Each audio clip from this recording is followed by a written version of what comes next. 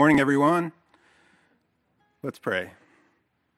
Lord, we ask that you would be with each of us as we gather to focus on you, to worship you, and to come together in your name. Thank you, Lord. Amen.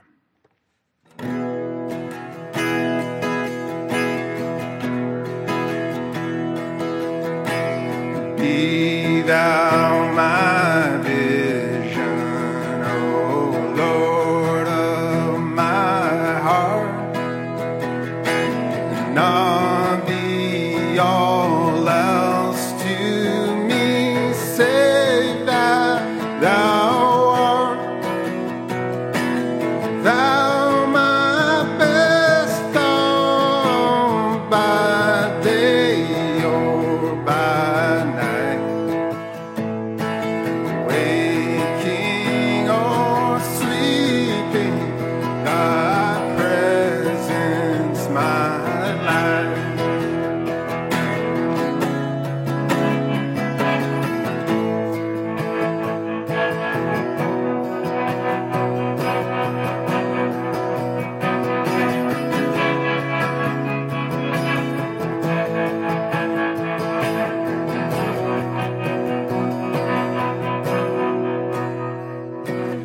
Be thou my wisdom, and thou my true word. I ever with thee, and thou with me, Lord. Thou my great Father, I thy true Son. Thou in me dwelling, and I with thee one.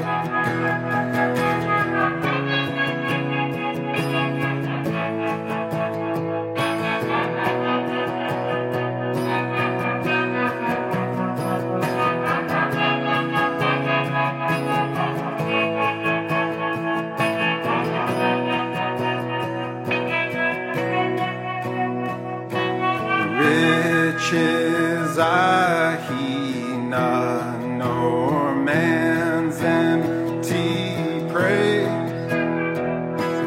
Thou mine inheritance, now and always. Thou and only first in my heart. High King of heaven, my treasure thou art.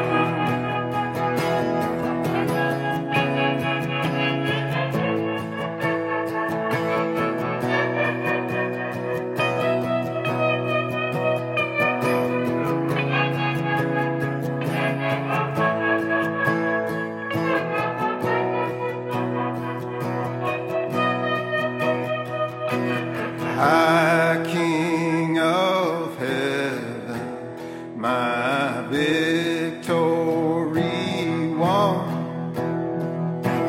May I reach heaven's joys, oh bright heaven's sun. Heart of my own, whatever befall, still be my vision, O ruler of all. Heart of my own, whatever befall, still be my vision, O ruler of all.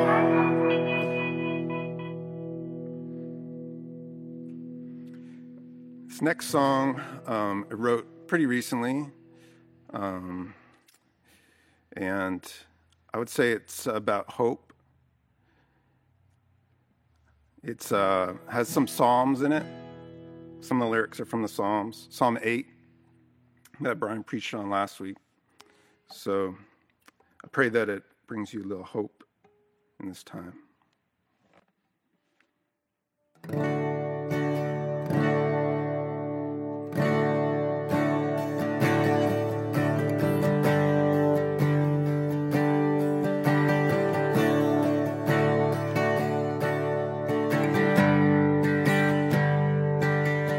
I will call you my salvation. I will lift your name and praise. Son, I will not need you. The Lord will light my days. I will call you my salvation. I will lift your name and praise. Son, I will not need you. The Lord will light my days. Lord, my Lord, how majestic is your name in all the earth.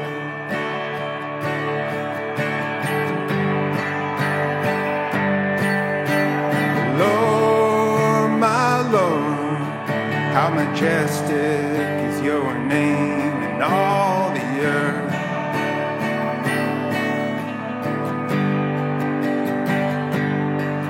I will call you my salvation. I will lift your name in praise. Son, I will not need you.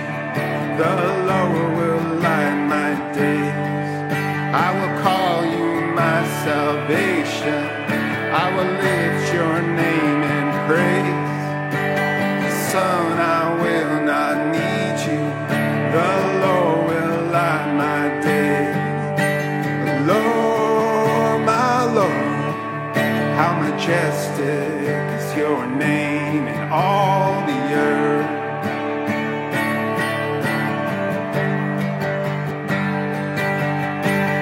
Lord, my Lord, how majestic is your name in all the earth.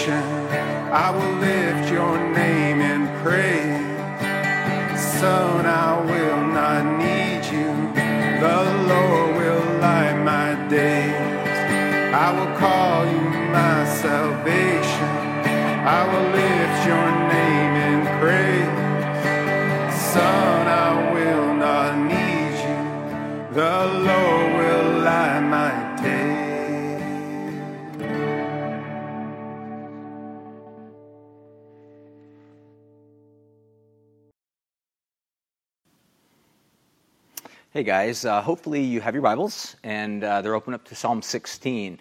We're going to jump into some teaching right now, so if you want to get ready, and we're going to jump in. So we've been in a series that we started a few weeks ago through the Psalms, and it's more than just simply a teaching on Sunday morning, which we will provide, as we've been doing as far as content, but our real aim is to do the best that we can to equip you with items and utensils and tools so that as you are part of your community, that you can grow as a follower of Jesus. And so a couple things for you to just be aware of. Definitely take a look at the Sunday worship guide that we have available at calvarystowe.com/Sunday worship guide.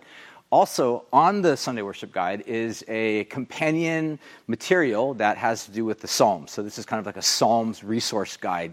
And the big idea behind that Psalms resource guide is to equip you with daily readings in the Psalms so that you, on your own, in your own discipleship to Jesus, can be reading along, following along. And then when we get into the teachings on Sunday morning, these would be Psalms that you would have already been somewhat familiar with as you're reading them.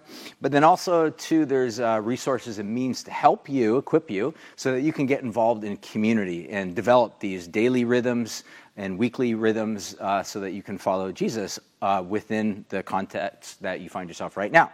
So anyways, that being said, we're going to jump into Psalm 16. Before we do, again, I just have to say it, man. I miss you guys. I miss being with you, miss seeing you. This is, I'm sure, been a hard time for many of you as we are going on 2.5 months of this.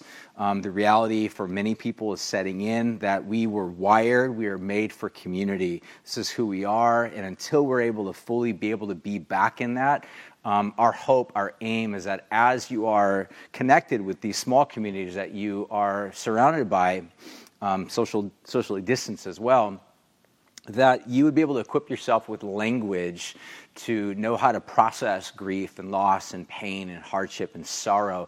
And it's one of the reasons why we're going through the Psalms right now is because we really believe that the Psalms provide a really unique means of language and vocabulary for us to really seek God in our own discipleship, that we are individually as well as corporately as a body leaning into in these times. So with that, what I want to do right now is I'm going to turn a little bit to the Psalms, Psalm 16, and then we're going to jump into that. But what I want to do is we will go through every single line of the Psalm itself in just a moment. But I want to basically start with the end of the Psalm, and then we'll basically work our way backwards. And I'll tell you why I'll do that in a moment. So Psalm 16, verse 11 says this: "You make known to me the paths of life. In your presence there is fullness of joy, and at your right hand there are pleasures forevermore." So the title of today's message and ongoing messages that we are basically jumping into is again, not just simply going through the Psalms, but really praying the Psalms, equipping us with language so that we can pray for specific things that we desperately need. Today's teaching title is Praying into Joy.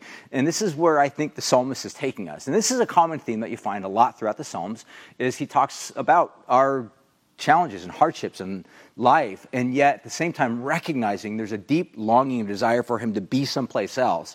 In the context of this psalm, the someplace else that he wants to be is in the presence of God, where there's joy forevermore. So with that, what we're going to take a look at as we now begin to jump into this is that there's various elements that are oftentimes, you might call them joy thieves. That's what I'm calling them, are joy thieves. Things that rob or steal or keep joy at a distance from us. In other words, as long as these elements that we'll look at in just a moment are in play and in placement in our lives and usurping control and influence and authority over our thinking and our hearts and our emotions and our feelings, joy will be this elusive reality that we will never really fully grasp. C.S. Lewis described in his book called The Weight of Glory, which I'm going to read a passage in just a moment here, one of his famous quotes is, "Joy is the serious business of heaven." And his entire book is really all about the subject matter of joy, that God's aim is joy. And that might be a shocking thought for some of you because you have not thought of God in that same context. So if I were to pause and just ask you, how would you define or think about God? Another way to put it is, what is your theology when it comes to God? And some of us might be like, I don't even have a theology. I'm not really sure what theology is.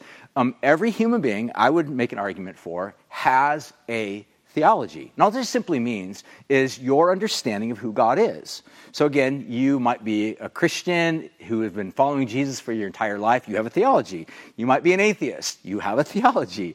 You might be a skeptic or someone that does not believe, is not even really certain of what you believe. You have a theology. Every human being has some theological understanding or what they think God is like. But I wonder if the way that you think about God would also include this construct of God being deeply committed to your joy. Now, that being said, that doesn't mean that God is deeply committed to you doing everything that you want in your life to obtain your desired end of joy. Because oftentimes what we consider joy-filling experiences, God actually says those are things that will actually bring death in the long run. So there's occasions where God actually withholds certain things because what he's really after is our deepest, most profoundest joy. And I want to read another quote from C.S. Lewis. It's a little bit lengthy, so just go ahead and listen to it. Hopefully it'll make some sense to you. This is at the beginning of his book called The Weight of Glory. And if you've never read this book, highly recommend it. I'm sure you can download it somewhere for free on the internet, or you can pick up a book just like I have right here. So I'm going to read this passage. It's kind of at the beginning. Just listen to it. He says, if you asked 20 good men today what they thought the highest of the virtues, 19 of them would reply, unselfishness. But if you were to ask almost any of the great Christians of old, they would have replied, love. You see what has happened? A negative term has been substituted for a positive. And this is of more than philological importance.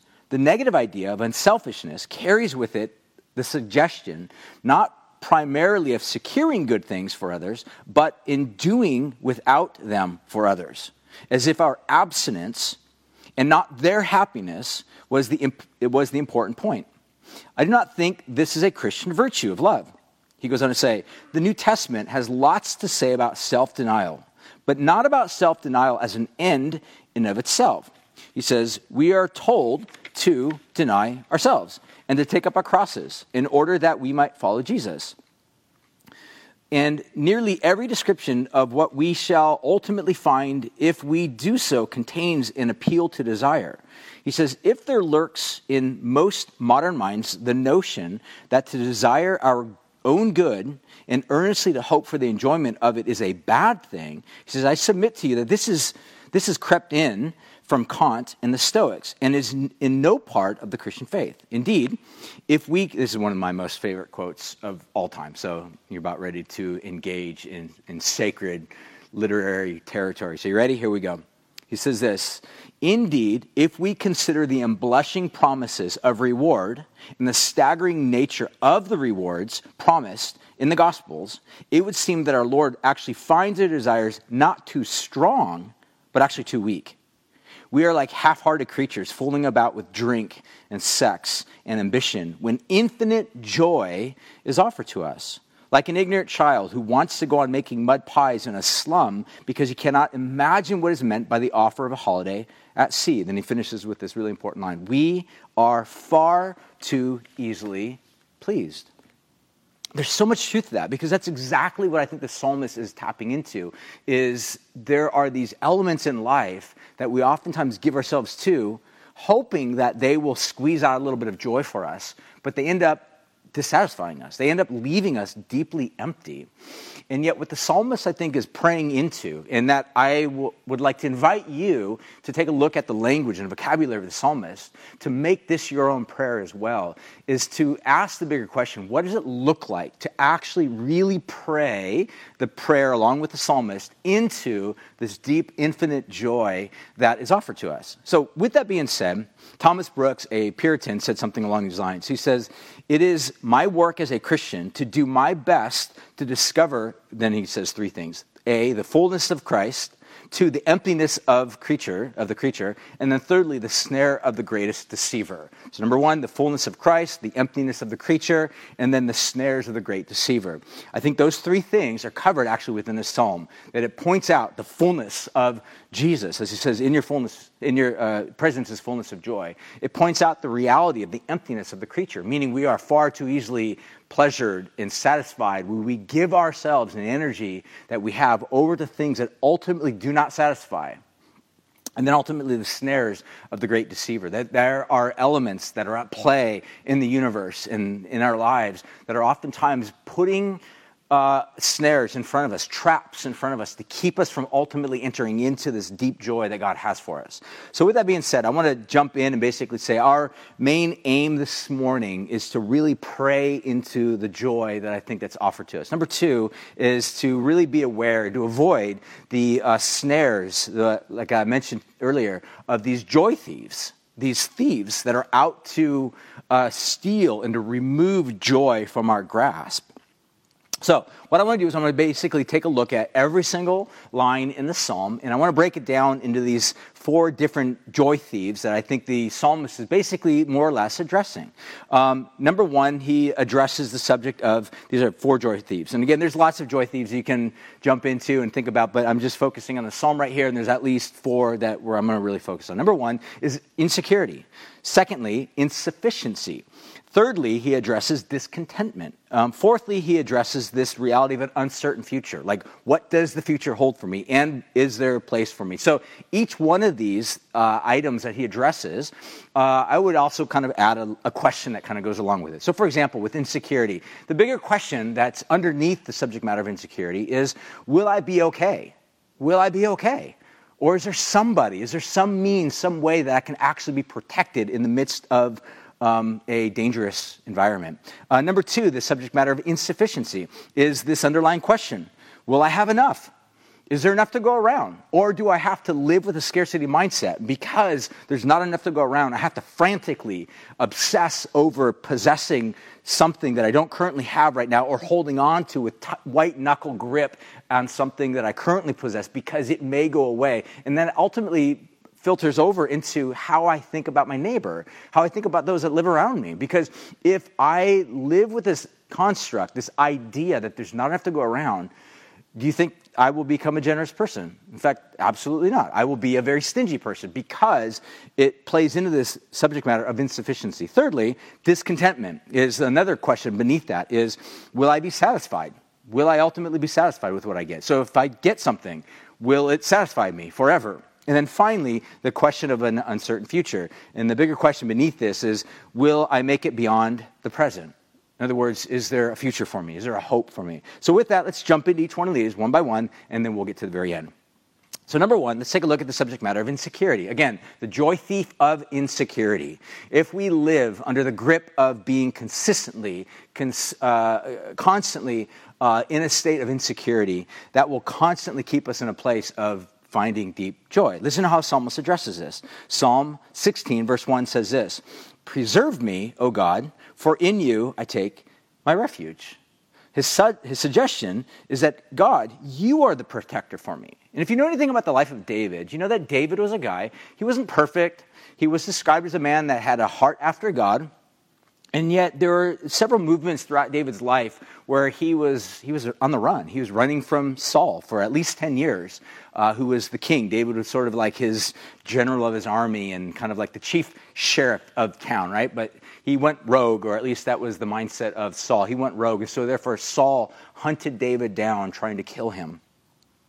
Later in David's life, once he secured the throne, there was a revolt within his own kingdom. It happened to do with his own son. We actually looked at this psalm recently, and David was running for his life again. There's other occasions where David was his sin against Bathsheba and then murdering her husband. David was running from his own conscience, and he was in the throes of guilt and shame. And David was a guy that understood what it meant to feel a deep sense of insecurity in his life, and yet these are moments, for example, these little how would I describe it? It's like spirit-inspired moments where the layers of David's calloused heart kind of gets peeled back. We begin to really see what David is ultimately made up of. He's made up of a man that, though he's got insecurities, he's choosing to place his confidence in God. Thus the phrase, God, you are my refuge. You are the one in whom I take refuge. The second thing, in terms of a joy thief, is the subject matter of insufficiency. Again, the underlying question is, will I have enough? Listen how David addresses this in verse 2. I will say to the Lord, The word Lord there, if you are following along, you read and you see that all of them are capital letters, capital L-O-R-D, all capital letters. This, anytime you read this in your Bible, it's always a reference to the fact that this is like the covenantal name of God, what you might call Yahweh or Jehovah. But the subject is that this is who this is. This is God. He's saying, Yahweh, you are my Lord. You are my Adonai. You're the one that I submit, I give myself over to. You're the one that holds the rein of my heart, holds the rein of my heart. You're the one that I give the sum total of my life over to. This is what David's suggesting here. And then he goes on to say, you are my Lord. I have no good apart from you. In other words, what he's suggesting here is that even though he may be in a current status of really not having enough in and of himself. Maybe he's running for his life and he's living out in the desert and he's like living off of, dry breadcrumbs and water from, from some hidden stream. And this is all that David has. And yet in the midst of David recognizing there's not much that I have, but God, in you, I'm choosing to say that in you I have enough. You are my daily provision. So number one, the subject of insecurity gets addressed. Number two, in verse 2, the subject of insufficiency or the joy thief of insufficiency gets addressed. And then number 3, the subject of discontentment. And this is verses 3 through 6. And again, the underlying question is, will I be satisfied? And again, this question of, so let's say I get God, or let's say I get whatever it is that I'm hoping to get, that job, that promotion, that house, that child, that marriage, that relationship, whatever, you fill in the blank, that puppy, right? That sourdough bread that you've been eating constantly, nonstop. Whatever it is that you think that you need, let's say you get it. How satisfied will you be? And if you're really honest with yourself, just like me, you know that throughout your life there have been these moments where you have sought after something. You've given your energy, your time, your commitment, late nights, looking at Amazon, looking at the, bids that are on eBay, and you are giving your heart and your energy over to these things. And at some point you get that thing, and then you realize it really doesn't satisfy. That upgrade, that new 2.0 version, that new thing, whatever it was, as sparkly, as shiny, as promising as it seemed to be in that moment, turned out to be just as much of a letdown as the previous iteration or version that you had thought was going to also deliver, but failed as well. But here's what David does, and this is what's amazing for us, I think, again, when we are grasping for a language and vocabulary on how to pray, especially when it comes to the subject matter of joy. Listen to what David says. Verse 3, as for the saints in the land, they are the excellent ones, in whom are all my delight. So David is suggesting that the people that are followers of Yahweh, those that are part of my kin, my community, my neighborhood, these people are the ones I find deep, deep delight in. And he goes on to say, verse 4, the sorrows of those who run after another god shall multiply. They drink their offerings of blood, and I will not pour out or take their names on my lips. So at this particular point, David suggests that in the land, there are all sorts of other people that have given themselves over to other entities or deities. We might use the language of idolatry. And again, just because we live in a modern society whereby people aren't like bending down and bowing and casting, flowers in front of some sort of a golden statue, don't assume for an instant that idolatry does not exist. It totally exists. There are false, godlike influences in our culture all around us. And the question is, what are those influences that we have given ourselves over to? It's very likely that David might be referencing people that are living in the land of Israel during the time that claimed with their lips to follow Yahweh, but with their actions, they're actually devoted to the pagan deities and entities of the land. And that's very possible for us. That's one of the things that I've been saying all along with regard to the pandemic that we find ourselves in the middle of, is that this has been a testing for us as followers of Jesus. And I think within that moment of shaking, where our lives have been shaken, the question of what is the foundation of my life? And what have I built upon? What are the things that I've given myself over to? What are the elements that I've trusted in? And how are they sustaining me in this moment right now? And if you're honest, you realize that anything in everything that, for the most part, that we have placed our confidence in has failed us. We recently had some constant issues with our internet, and it's like almost like the last ditch thing that we have in our house of some degree of sanity. It's like even that is unstable, right? You guys know what I'm talking about.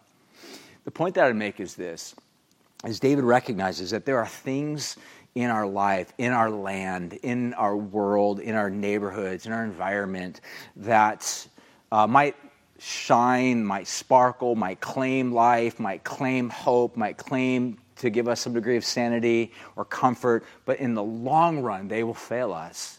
And when we make sacrifices to those things, and though we might not be chopping the head off of an animal and offering blood on an altar to a little deity, we are, in many cases, paying large dividends of money and time and energy, in blood, sweat, and tears, and maybe in some cases even our family in order to obtain some of these things, hoping that they will deliver on their promise of making us fulfilled, and they don't.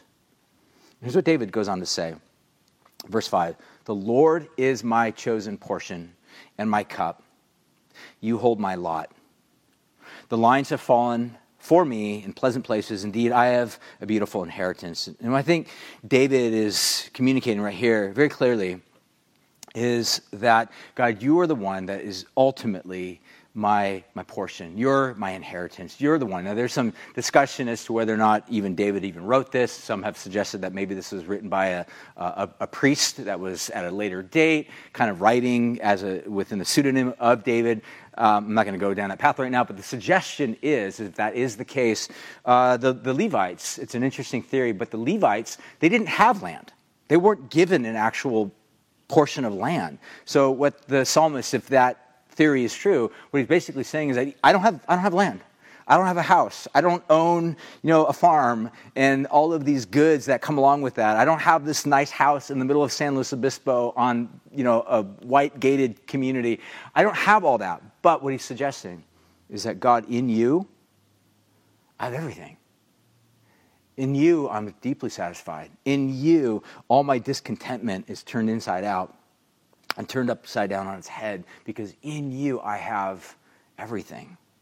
And then lastly, what I want to take a look at is this subject of an uncertain future, because, again, each one of these joy thieves are elements that will keep us at arm's length of really ever entering into deep joy. Deeply joyful people rarely are crippled by insecurity or insufficiency or discontentment and or this constant ongoing belief of an uncertain future. Doesn't mean that joy-filled people are perfect. They're not. We are people that are deeply seeking. And again, I long for joy just like anybody else. And yet, along this path, there are moments where I find myself like David, dealing with degrees of insecurity and insufficiency and discontentment and questions about my future. But again, as I think it was Dallas Willard described, that discipleship, a real disciple, is kind of like, I think he used the analogy of like a compass. You drop a compass and it bounces across the floor, and immediately after you pick it up, the thing immediately goes back pointing to due north. That's what a follower of Jesus is that it doesn't mean we're perfect. It doesn't mean that we're always pointing due north, but it does mean that we, as we fall, as we stumble, as we find ourselves in those moments, sometimes in the grip of insecurities or loss or anxieties or pain, at some point our hearts are reoriented back to due north, towards the heart of God. And listen to how he finishes this segment here, and I'm done. Verse 7, he says, I bless the Lord. I bless Yahweh, who gives me counsel in the night. Also, my heart instructs me. I have set the Lord always before me, because he is at my right hand, and I shall not be shaken. He's making this choice. God, in the midst of my pain, my grief, my loss, and confusion and anxieties, I'm choosing to put you in front of me. You have control over how you respond to circumstances. That's one of the crazy realities that we're in the midst of right now. Nobody has control over this pandemic. You do have control over how you respond to this pandemic. We're not always going to respond perfectly. We're not always going to respond in ways that lead to life and flourishing and hope and healthy mental stability. But we do have choices to say, I will put God before me, or I will put, some new thing in front of me that promises to give me some immediate sense of satisfaction, but ultimately will never satisfy. And what the psalmist is suggesting, I'm putting the Lord before me. He goes on to say in verse 9, therefore, my heart is glad. He basically says four things. Listen to what he says. My heart is glad.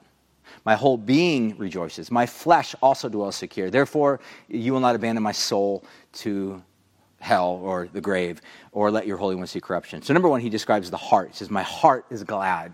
It's the Hebrew word lev, my heart. Then he goes on to say, my whole being, which is another interesting word, because some of your translations might actually use the word my glory. And that's exactly what the word is, the word kavod. He's saying, my glory.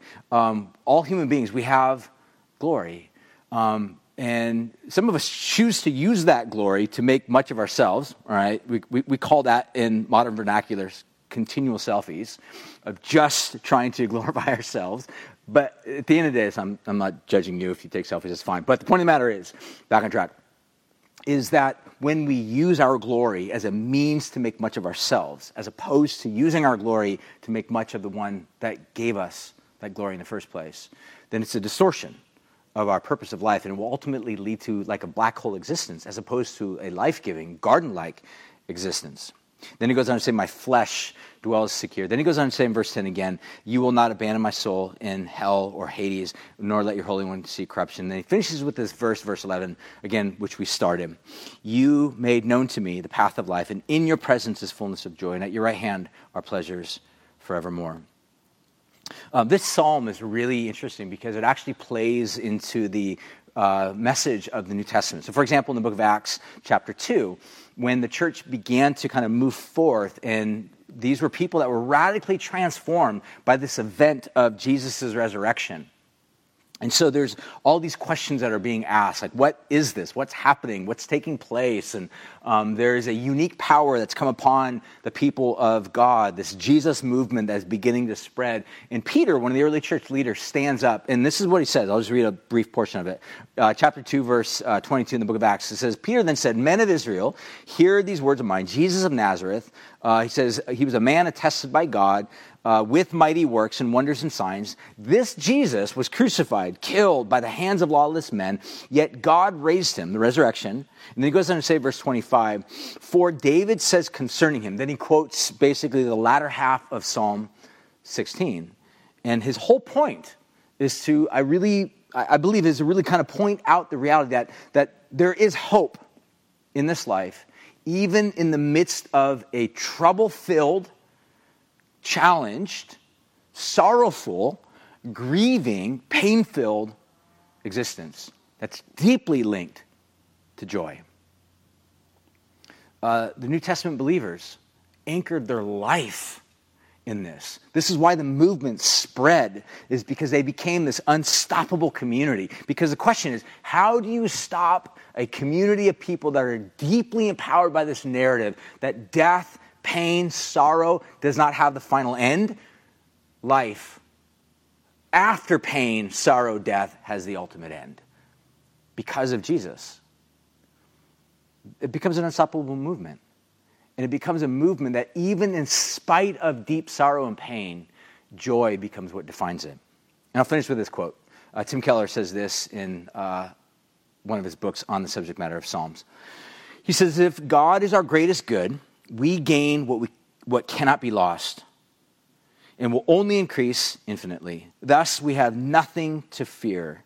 His whole point is that when we get God, who in his presence is fullness of joy, we actually gain something that can never be lost.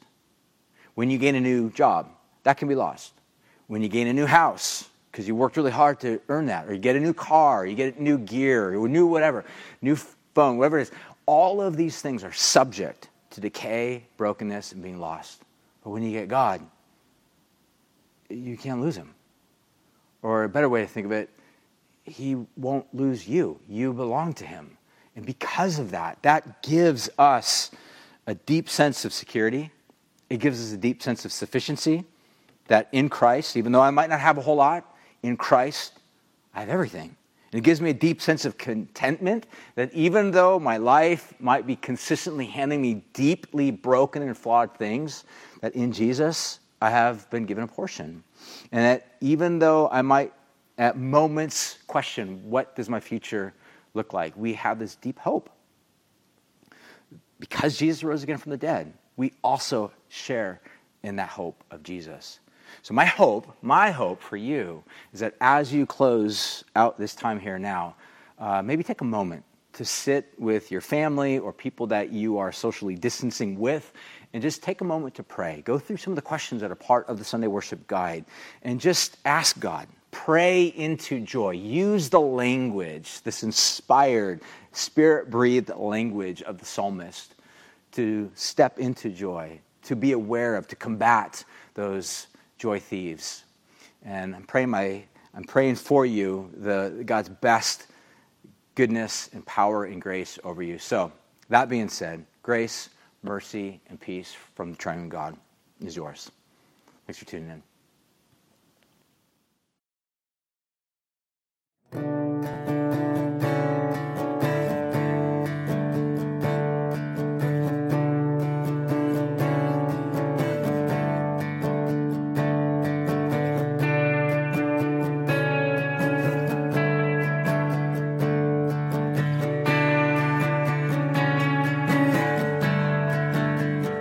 In the glory of your presence, I find rest for my soul. In the depths of your love, I find peace, makes me whole.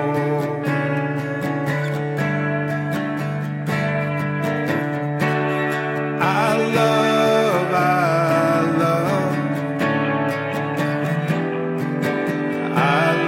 your presence.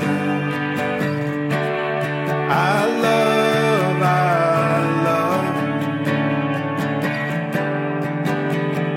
love your presence.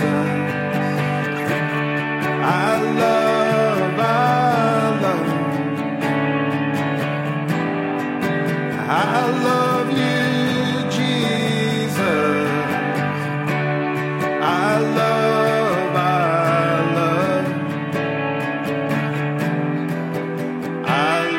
your presence.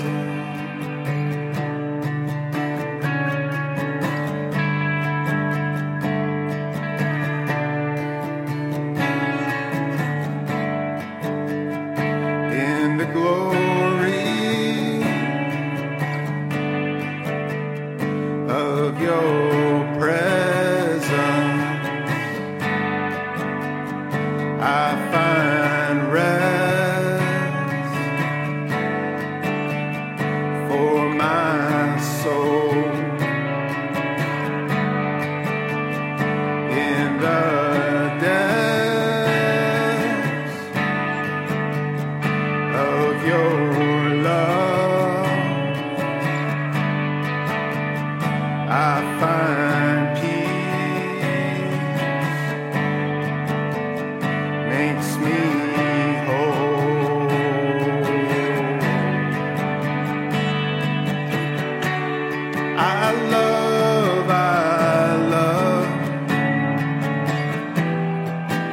I love your presence. I love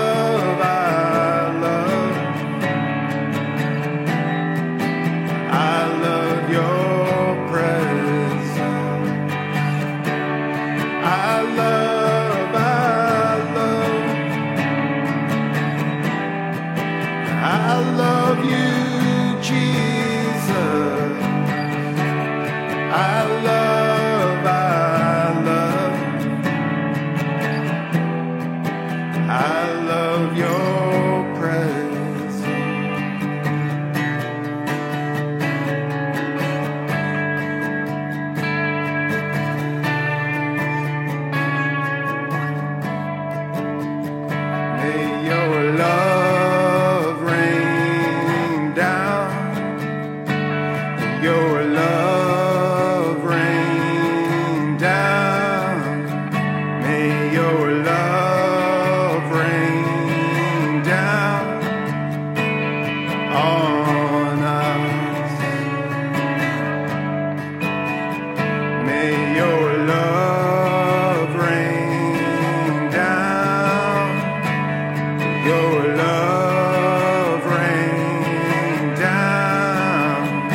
May your love rain down on us.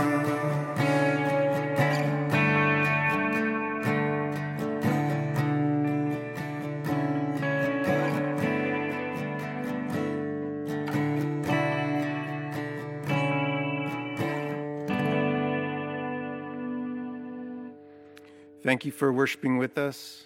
I pray that you have a great week, and hopefully we'll see you next week.